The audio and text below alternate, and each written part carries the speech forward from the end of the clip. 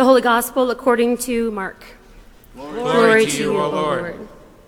6 days later, Jesus took with him Peter and James and John and led them up a high mountain apart by themselves. And he was transfigured before them, and his clothes became dazzling white, such as no one on earth could bleach them. And there appeared to them Elijah with Moses, who were talking with Jesus. Then Peter said to Jesus, "Rabbi, it is good for us to be here. Let us make 3 dwellings, one for you, one for Moses, and one for Elijah." He did not know what to say, for they were terrified. Then a cloud overshadowed them, and from the cloud there came a voice, "This is my Son, the beloved, listen to him." Suddenly, when they looked around, they saw no one with them anymore, but only Jesus. As they were coming down the mountain, he ordered them to tell no one about what they had seen until after the Son of Man had been raised from the dead. The Gospel of the Lord. Praise to you, O Christ.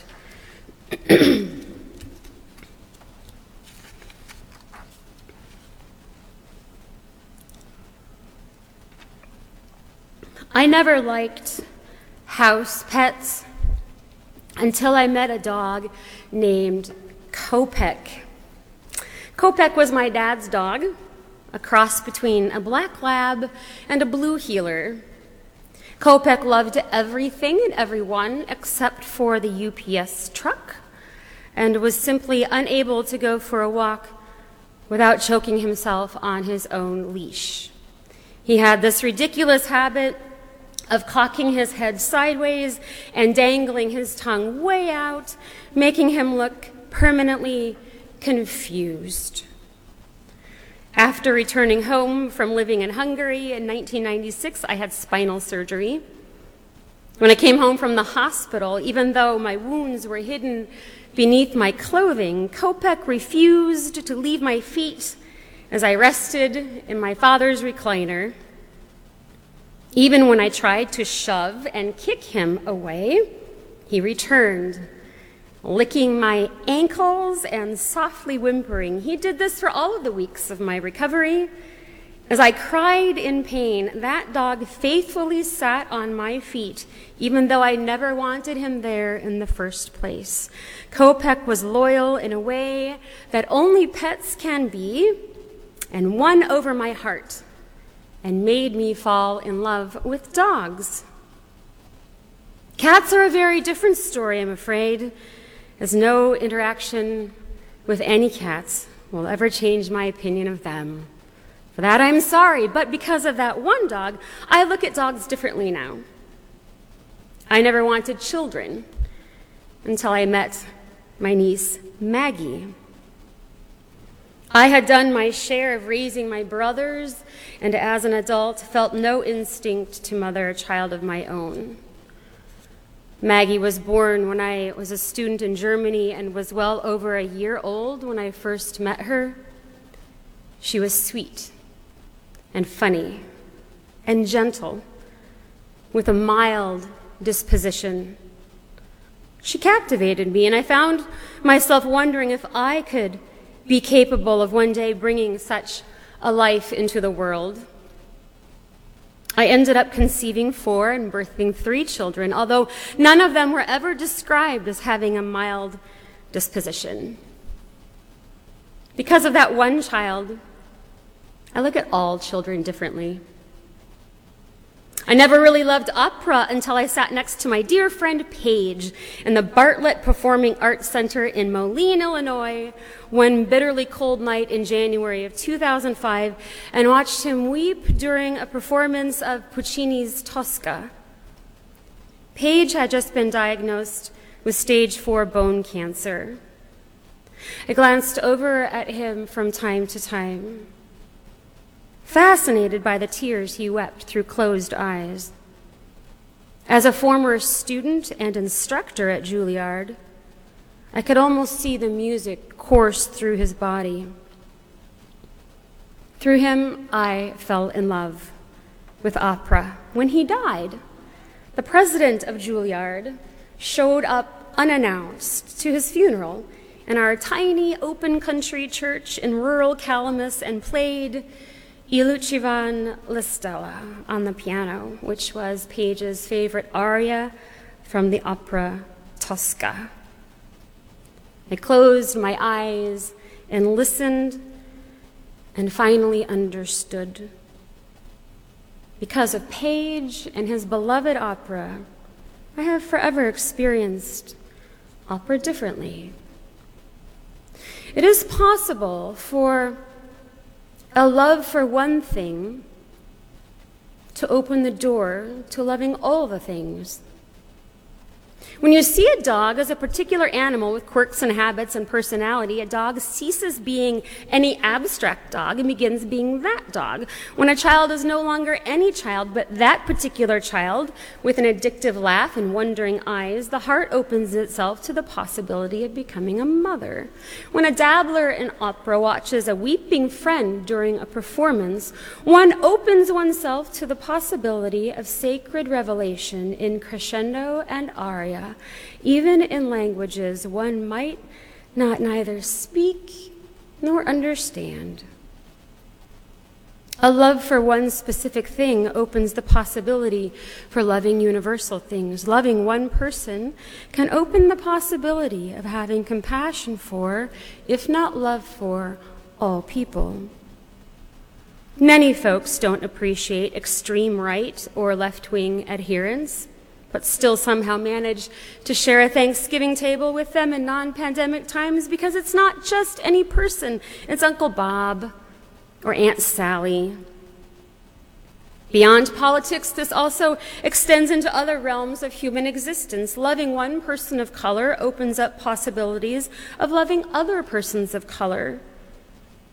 Loving one gay person opens up the possibility of loving others in the LGBTQIA community. Loving one person of a different faith opens the eyes and ears and heart to loving people of all faiths. My son Christian met my friend Aina during a FaceTime call we were having recently. He introduced himself, "Hi, I'm Christian," to which she replied, "Hi, I'm Jewish." And this is how prejudices fade and how walls crumble between people. Life is transformed one life at a time, sometimes awkwardly, sometimes humorously. But thankfully, God works in and through awkwardness and humor. Today is known in the church as Transfiguration Sunday, when Jesus transfigures or changes right in front of his disciples' eyes. His robes become dazzling white, and the disciples want to stay up on the mountaintop. It's beautiful up here, they say. The ghosts of the prophets are up here, they say. Look, it's Moses, it's Elijah. No need to go down into those valleys where there is disease and depression and sex and sweat and blood. Let's stay here, where it is safe and far away from complicated, difficult, and messy things. But Jesus says no, and leads them down the mountain, away from where it is safe, down into the valleys of where real life is lived. Jesus tells them they must descend into the valleys because that is where the people are. He does this because his love for one has led to his love for all, and those all are down in the valley. Jesus shows us that a love for one person can make you love people you do not expect to love. He first loves a tax collector named Matthew, and then shows the world that all tax collectors are worthy of love. He loves a traitor named Judas, and shows the world that all traitors are worthy of love. He forgives an adulteress and shows all sinners are worthy of forgiveness. He loves a criminal and shows all criminals are also children of God. He raises a dead man named Lazarus back to life as a preview of cosmic salvation. He loves our world and hints at other worlds within his grace which we can neither imagine nor comprehend. Loving one unlocks the door to loving all. In this way, Jesus shows us that love changes everything. For Jesus, love changes him from Lord of the mountaintops to Lord of the valleys. Love drives you into valleys where your people are, instead of simply commanding them from the distant mountaintops. Love, then, is always incarnate, embodied. This is why Jesus was born in the first place, so that God can walk with us, wrapped in human flesh, in our darkest valleys. About 2 weeks ago, after the January 27th resolution that passed in the Iowa House stating that women have no constitutional right to abortion, LCM students organized a rally in support of the Emma Goldman Clinic. Many of you saw that in the news. Not because LCM somehow celebrates abortion, but because these students believe that this right must safely exist for those who need it, for those who feel like they have no choice, those with no partner or means or support. The issue becomes human. The general becomes specific. When you become unexpectedly pregnant or have a friend or a relative or a partner who is, and are confronted with the torturous decision between ending a life and bringing an unwanted life into the world. The students of LCM understand that women who enter the doors of the Emma Goldman Clinic are human beings, not issues. And they believe that where life and death decisions are made, the church is called to be there, in flesh and blood, embodied grace, in one of the darkest human valleys. The alternative is to turn a blind eye on vulnerable ones facing agonizing decisions, and Jesus did not turn a blind eye on those in such valleys. Decisions of life and death, diagnosis of disease, struggles with relationships, self-worth, sexuality, social justice, and so on. None of this is easy work, but it is the work that fills the valleys of humanity. There are two choices then, really. You can remain on the mountaintop and pretend that the valleys either do not exist or can be easily resolved with the bang of a gavel. One can pretend that humans are not trafficked, that migrants don't struggle for breath in the back of tanker trucks, that lifting a mask mandate makes a virus magically go away. Or you can descend into the valley of reality, which is where Jesus always goes. I think the ELCA does this excellently, in that our denomination exists in the messiness of human valleys and ministers in those places of tension where there is no simple verdict of this is always wrong and this is always right. Today is Valentine's Day, traditionally named after the 3rd century Saint Valentine of Rome, who, according to legend, was beheaded for secretly and illegally marrying Christian couples. Chocolate hearts and bottles of champagne aside, Valentine saw these couples as people, not issues. They weren't heretics or monsters, they were lovers, wanting to be wed. Valentine fully realized the risk he took in marrying them, and as a result descended into the valley of martyrdom. Joining humanity in the valleys is always a risk. One's name, one's reputation, one's status are always at stake. Jesus pays no heed to these things, though, and welcomes sinners and eats with them and touches the bleeding and the diseased and befriends the outcast and invites the church into the risky business of joining him in the valleys where things are always more gray than black and white. These days, February 2021, we certainly need no reminders that life is lived in the valleys. For a solid year, we have walked this valley of COVID disease and death and have seen the human ashes of the world pile high.